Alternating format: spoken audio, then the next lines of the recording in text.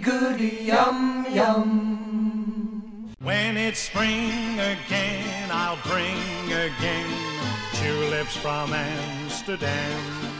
With a heart that's true, I'll give to you tulips from Amsterdam. I can't wait until the day you fill these eager arms of mine. Like the windmill keeps on turning, that's how my heart keeps on yearning for the day I know we can share these tulips from Amsterdam.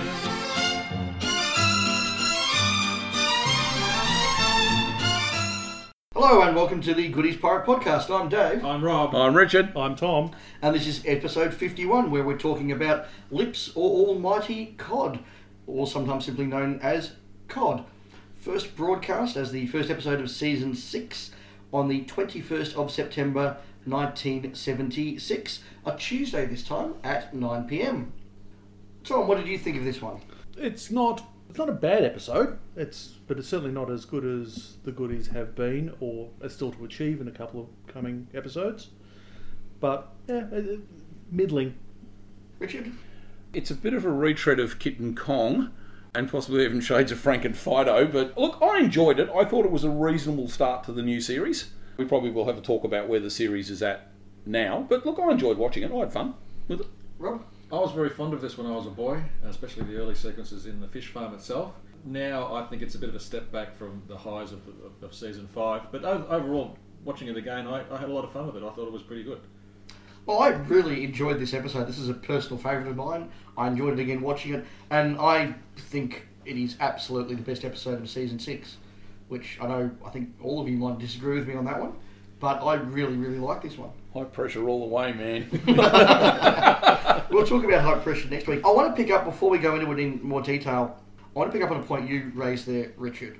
To me, this was actually the second of what's going to be 3 essentially remakes of the same plot, which is Frank and Fido this, and then Black and White Beauty in a couple of months' time. It basically all revolves around Graham breeding something. He then does specialist breeding. You get lots of jokes around what he's breeding and the various creatures he creates. Something goes a bit awry. The big mutated giant thing that he's created gets loose, and they have to recapture it. Is Black and White Beauty really that, though? Black and White Beauty, I think, starts with that. It's got all that stuff in the stable. Dr. Graham's Home for Retired Animals.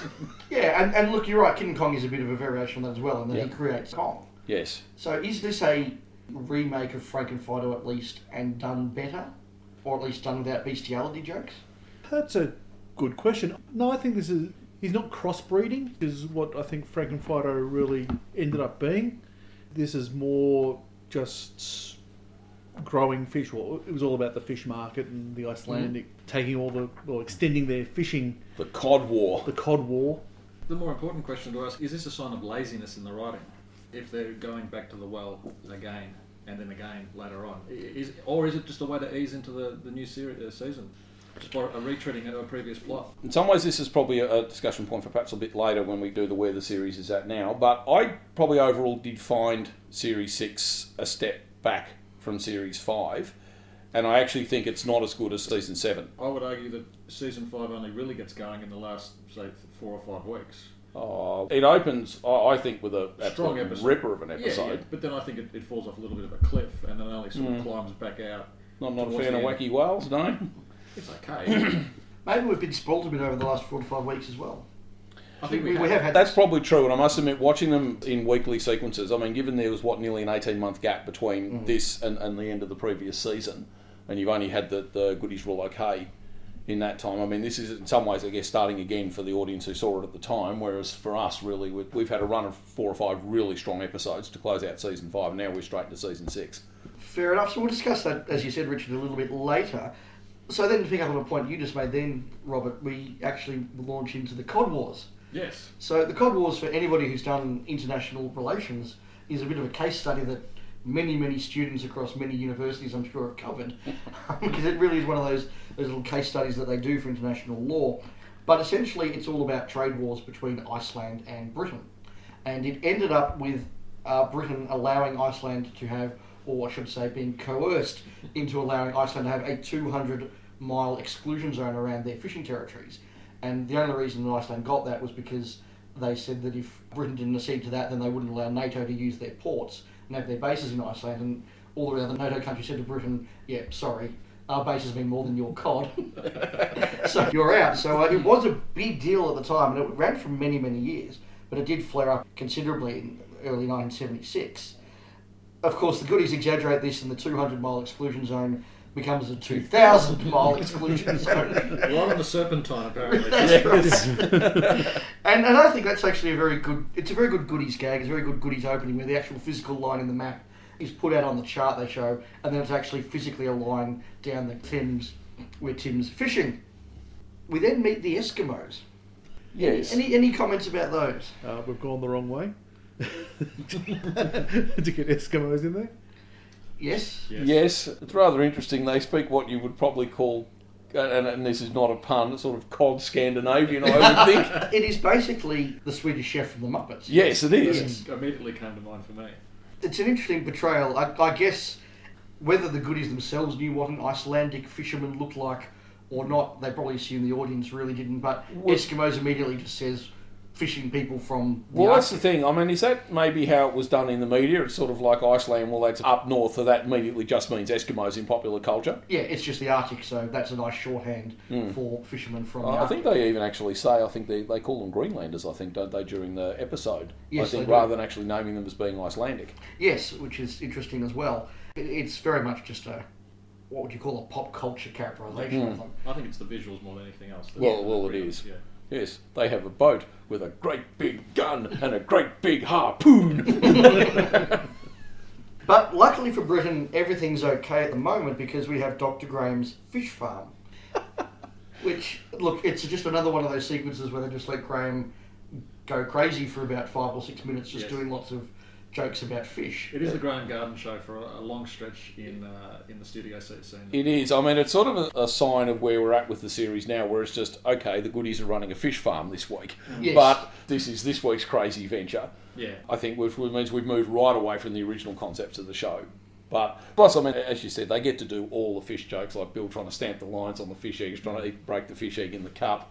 Yep, calling the fish Buttercup, having the battery fish. Yes, well, I do the Archers thing at the start, where Yes. of course he comes in and they play the Archers music, and Graham gets to do his what or Gabriel impersonation. Graham also gets to do his Pet's Corner routine with the pike in the tank. And then, of course, Tim comes back to report the Eskimos have come to steal all their fish, and so this means war. But don't worry, we have cod on our side. There's a deserving groan, I think, from the audience. I mean, you do get to see Graham's sketching abilities there, where Tim comes in and he describes the boat and the Eskimos on it. I mean, they make the Liza Minnelli joke there as well, but they got the squinty eyes and a flat nose. And the fur coats? That's Yes, right. and the fur coats, It that's is right. Liza Minnelli. That's right. And then Graham sort of turns around with this very nicely bead-drawn picture of the fishing boat. It's interesting watching something from the mid-70s. If you want to do a cultural history of, say, Britain at that time, their obsessions and interests, just go watch a show like this, because they'll just strip mine current affairs and popular people and all that sort of thing for humour.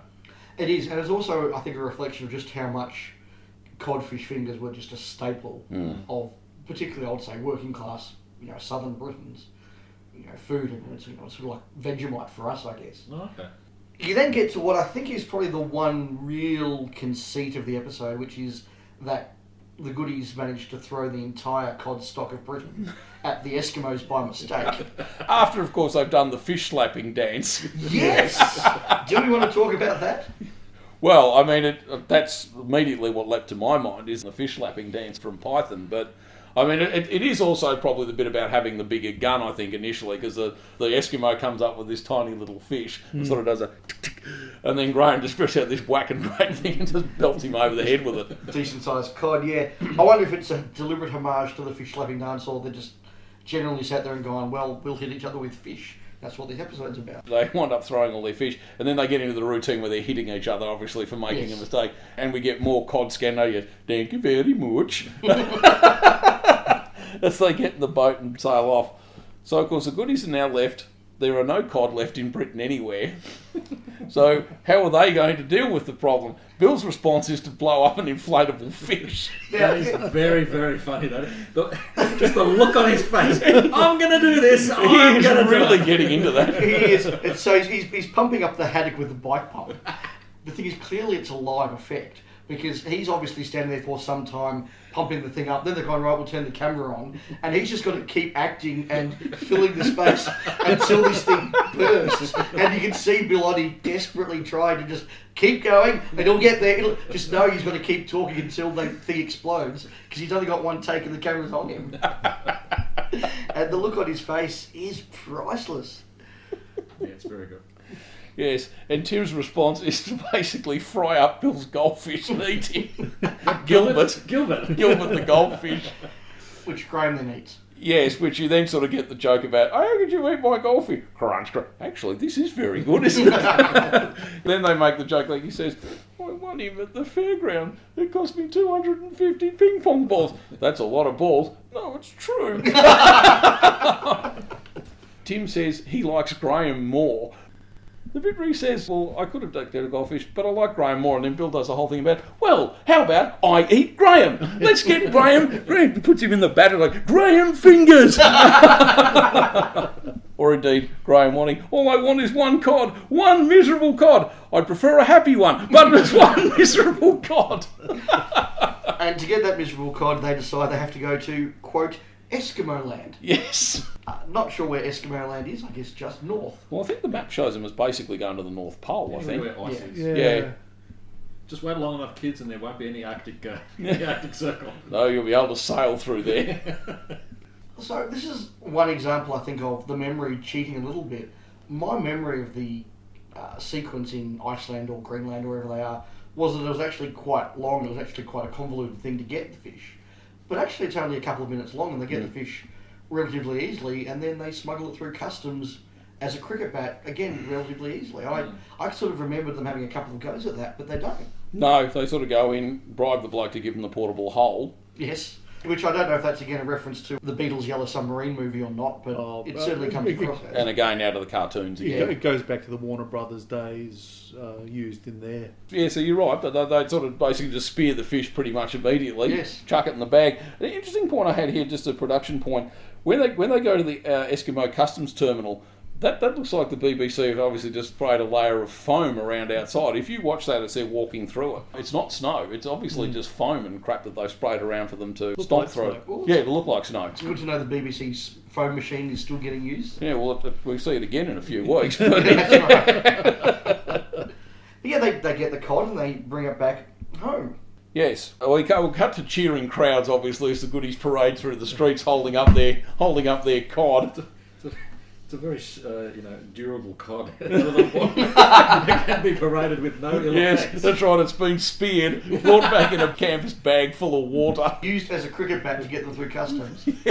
And will feed the nation. Yes. Well, when we cut back, it is now 22 feet. 22 feet, 9 3/4 centimetres. Yes, we're 8 months later, and Brian the Cod, which is a play on Brian Cod, who was from Superstar, is Bill and Graham's agent. Oh, Yes. okay. So, yes, he's now 22 feet long. Tim and Bill clearly are ready to kill Brian and eat him. Well, Tim at this point is working on the distribution. Yes, that's true, yes. And interestingly enough, they've got Scotland, Wales, London, the rest of the world, and Bradford gets its own bit to use in their curries. Bradford being a small town that's sort of the twin town with Leeds up north, Right. and had a relatively large Indian Population. at the time. Okay. Right. And Birdseye get the tail. Yes. And they're debating what to do with the head. Yes. And then in comes Bill, basically, kill the cod, kill the cod, kill the cod. That's where he sings the cod get ready to die song. Yes, that's right. Cod, get ready to die. Well, he actually comes in holding what appears to be like a machine gun in there, where the big thing he carries in and plonks down on the... appears to be a machine gun, and then he pulls out the humane killer. Sadly, though, Graham has grown affection towards Brian the Cod. And Well, I'm not quite sure what to say about the relationship between him and his cod at this point, except to say that it's clearly now a pet. He treated him very well. Yes. Well, he's good though, because he's taught him a number of tricks too, and he's like, "You like this? This is really interesting. Watch this." He's like throwing the ball back and forth to him. He's making him sit up and beg. Or, as Tim puts it, made him into a sissy. Yes. Yes. Camp as a row of pink prawns, I believe, is the other expression they use. Yes. Now, there is what appears to be a bit of what could potentially be construed as a Chekhov's gun at this point, because Graham actually makes the point that sitting outside the room are the big trails of oil and Yes. batter. Yes. Yes, which we obviously see a bit later in the episode. Graham decides to take Brian for a walk because he's a bit upset about them wanting to kill him. Which is just another one of those little film sequences. And I think it's worth pointing out at this point, whereas in much early Goody seasons they would sort of have all their film stuff as one big segment. Now they're very clearly a lot happy to go, well, we need a 2-minute bit here or a 3-minute bit here, or just enough to do a couple of gags. Yep. And this is a very good example of that, where they just have enough of Graham, walking the fish, moving around the lamppost and the lady with the dog and everything. And it's just long enough to be kind of funny and a nice little visual gag without extending it too far. Yeah. Doesn't outlive its welcome. Yes, they have already hit upon the idea of using Brian to get rid of the Eskimos, but of course, because he is a bit of a sissy, because he's not the most butch of our scaly friends. Yeah, that's not going to work. So they need to work out how to make fish cross. Yes. Well, first thing they want to use to get rid of the Eskimos is they decide they're going to use Nicholas Parsons masks. That won't work. But in Eskimo land, Nicholas Parsons is host of Whale of the Century, so he's very popular. So And that's another groan from the audience, I think. Yes. It's an appreciative groan. I think. yes, and then Graham says, well, they must be dealing with savages. We then get into the Eskimo phrasebook segment. Oh, yes, another one of the yellow and black teach yourself books. Yes, If only we had an Eskimo phrase book. Here's one. yes. Go home, your igloo is on fire. And the last one is, hello, sailor, I suppose that's enough!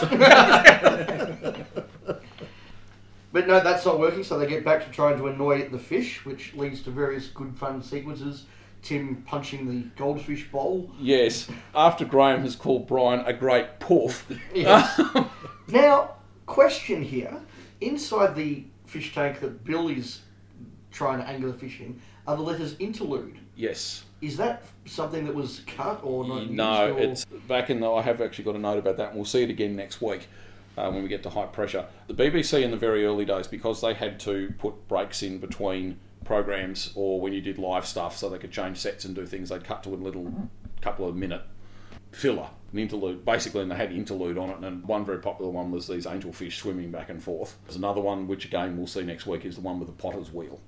Right. So it was just these little, 2-minute little filmed insert things that they would just use to hide breaks in transmission. So it was a reference to that. Yes. Right. Okay. Well, then what happens is, while Graham is trying to make the fish angry, Bill and Tim decide that really this isn't working, so they find another way of scaring off the Eskimos, which first consists of a shark. Yes. Yes. Well, this is the point where it becomes a Jaws parody, doesn't it? It does. You have Tim in the water with the shark fin strapped to his back. Yes, the classic image there. Yes, of the shark fin. Of course, the Eskimos are initially a bit alarmed until, of course, Tim has to come up to breathe.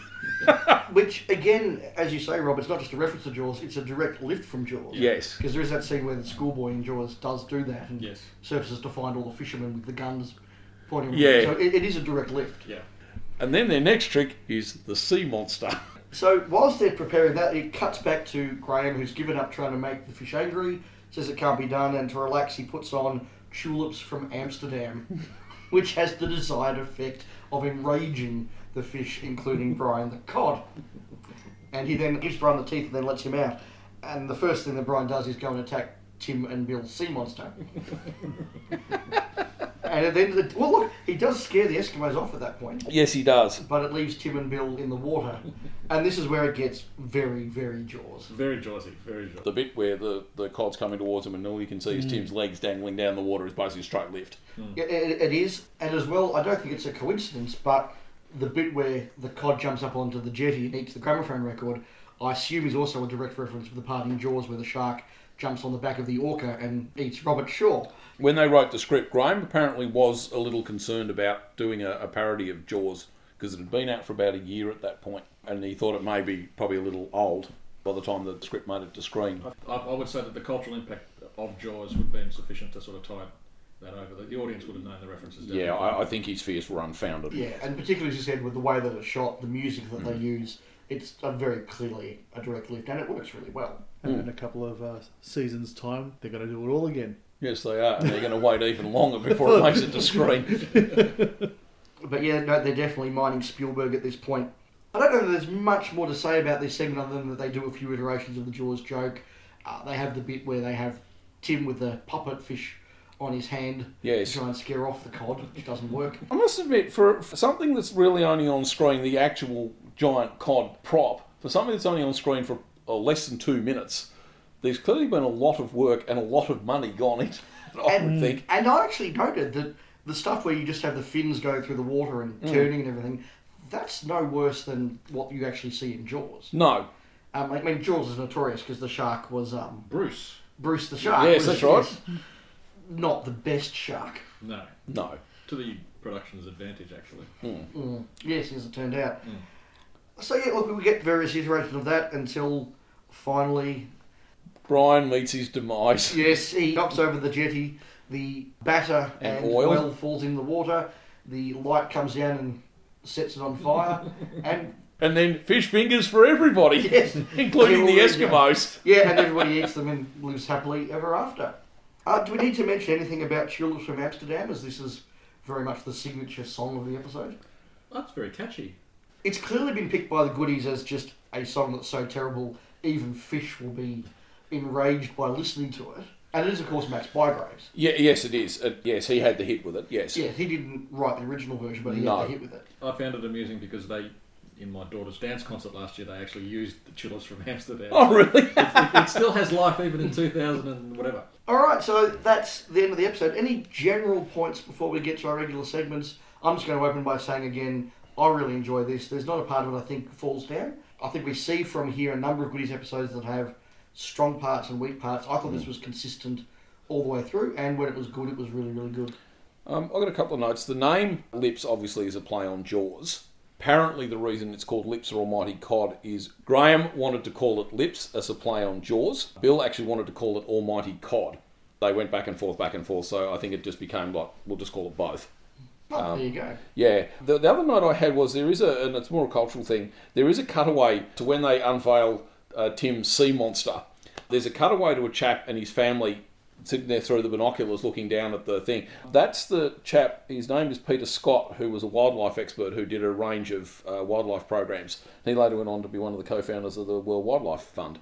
The last note I did have, this apparently is not one of Tim's favourites, and it's purely and simply because he had such a lousy time making it, because the water was just above zero, and because he had to spend more time than any of them in the water. He was blue by the time he came out. He was really frozen.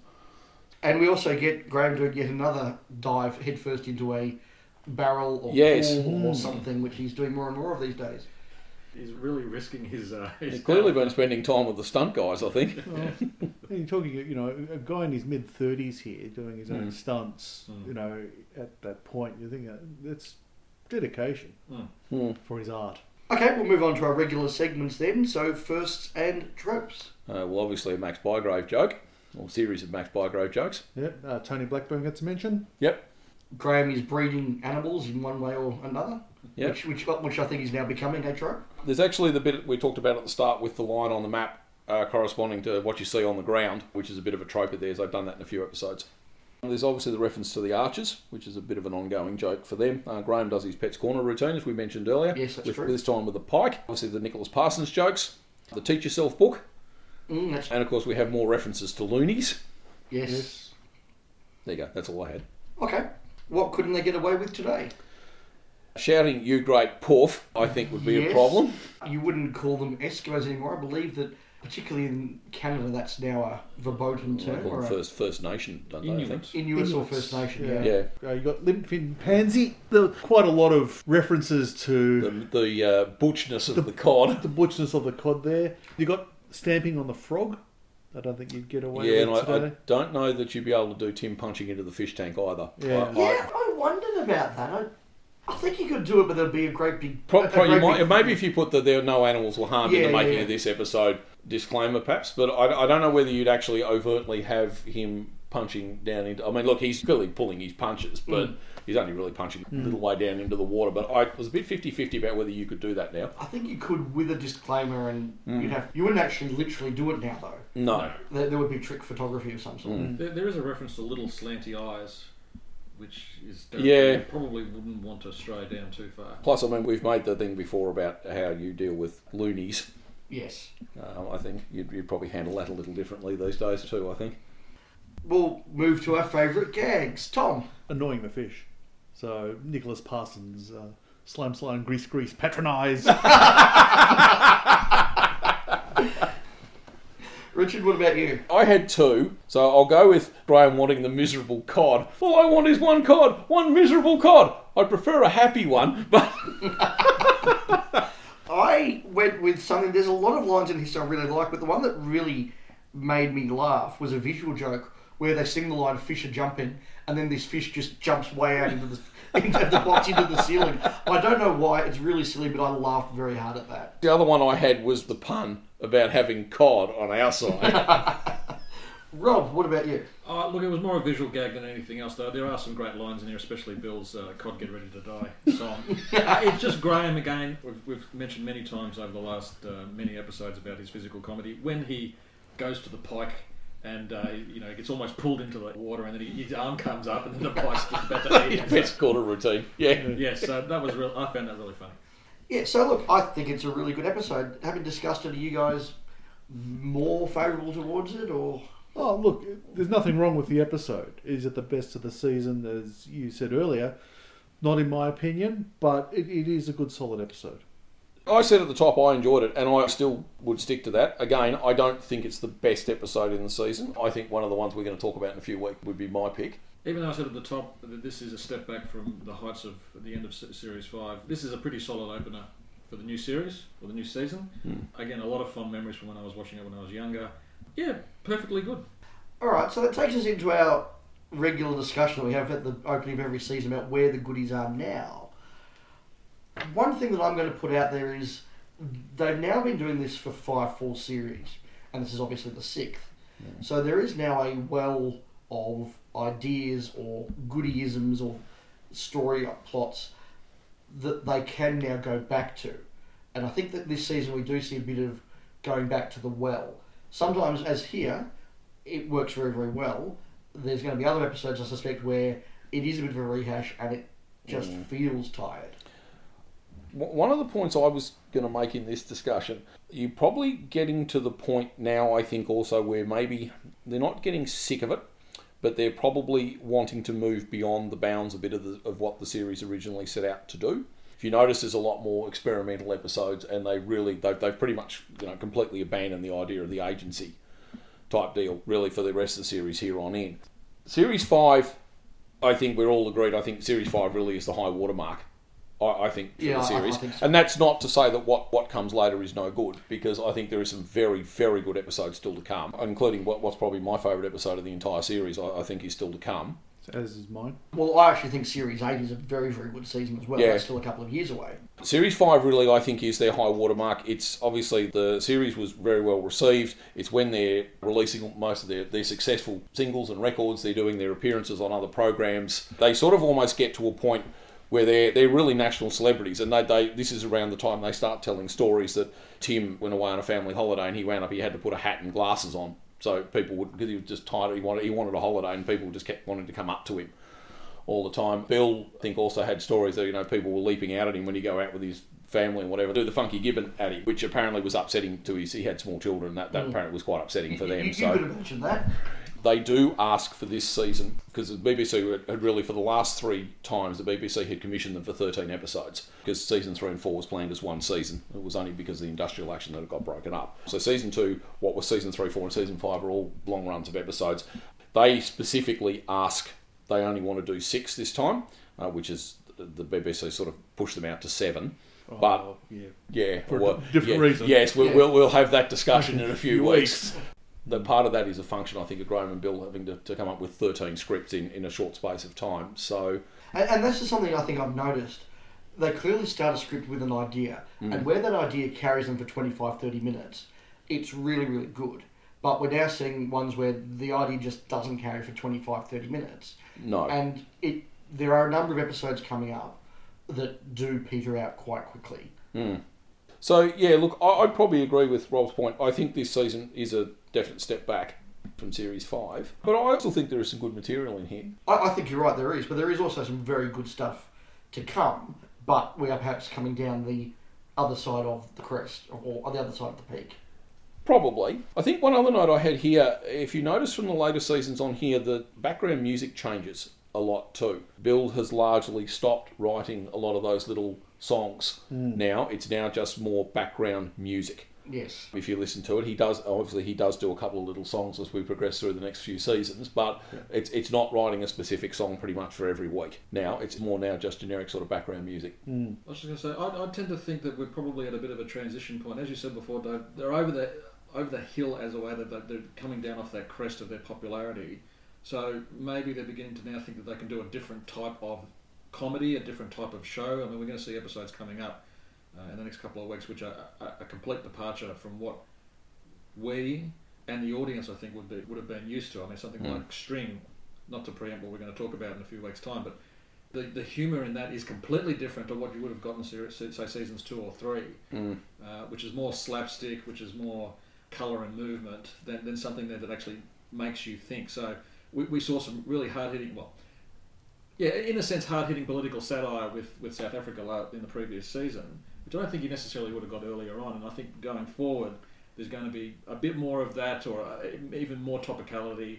The show is different. The remit of the goodies themselves has completely changed. So, and I think this episode also, which is very much a direct pastiche of Jaws, does signal a lot more of that is to come. Yes. There's a number of movies, TV shows, Yes. Musicals, etc., where they just lift completely and just do a parody, in some cases for an entire episode.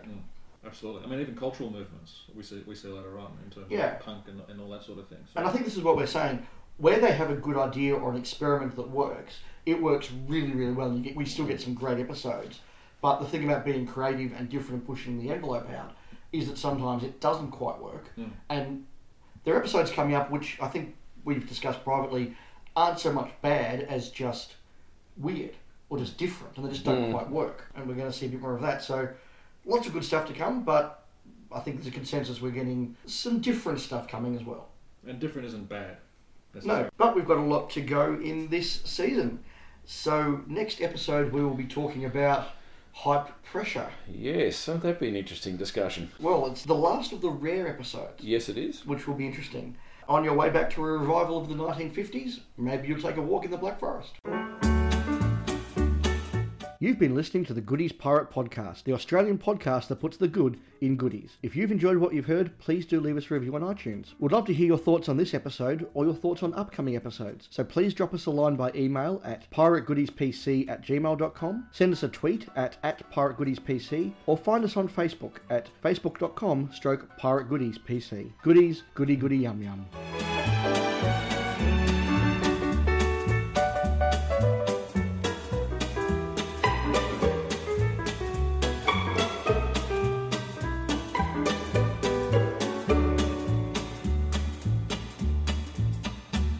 It's the Eskimos. They come for our cod. The sneaky devils, they might have said. They're not going to get their hands on them. No, they're certainly not. Oh, this means war.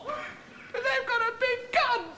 They've got a big gun. Don't worry, lads. We have cod on our side.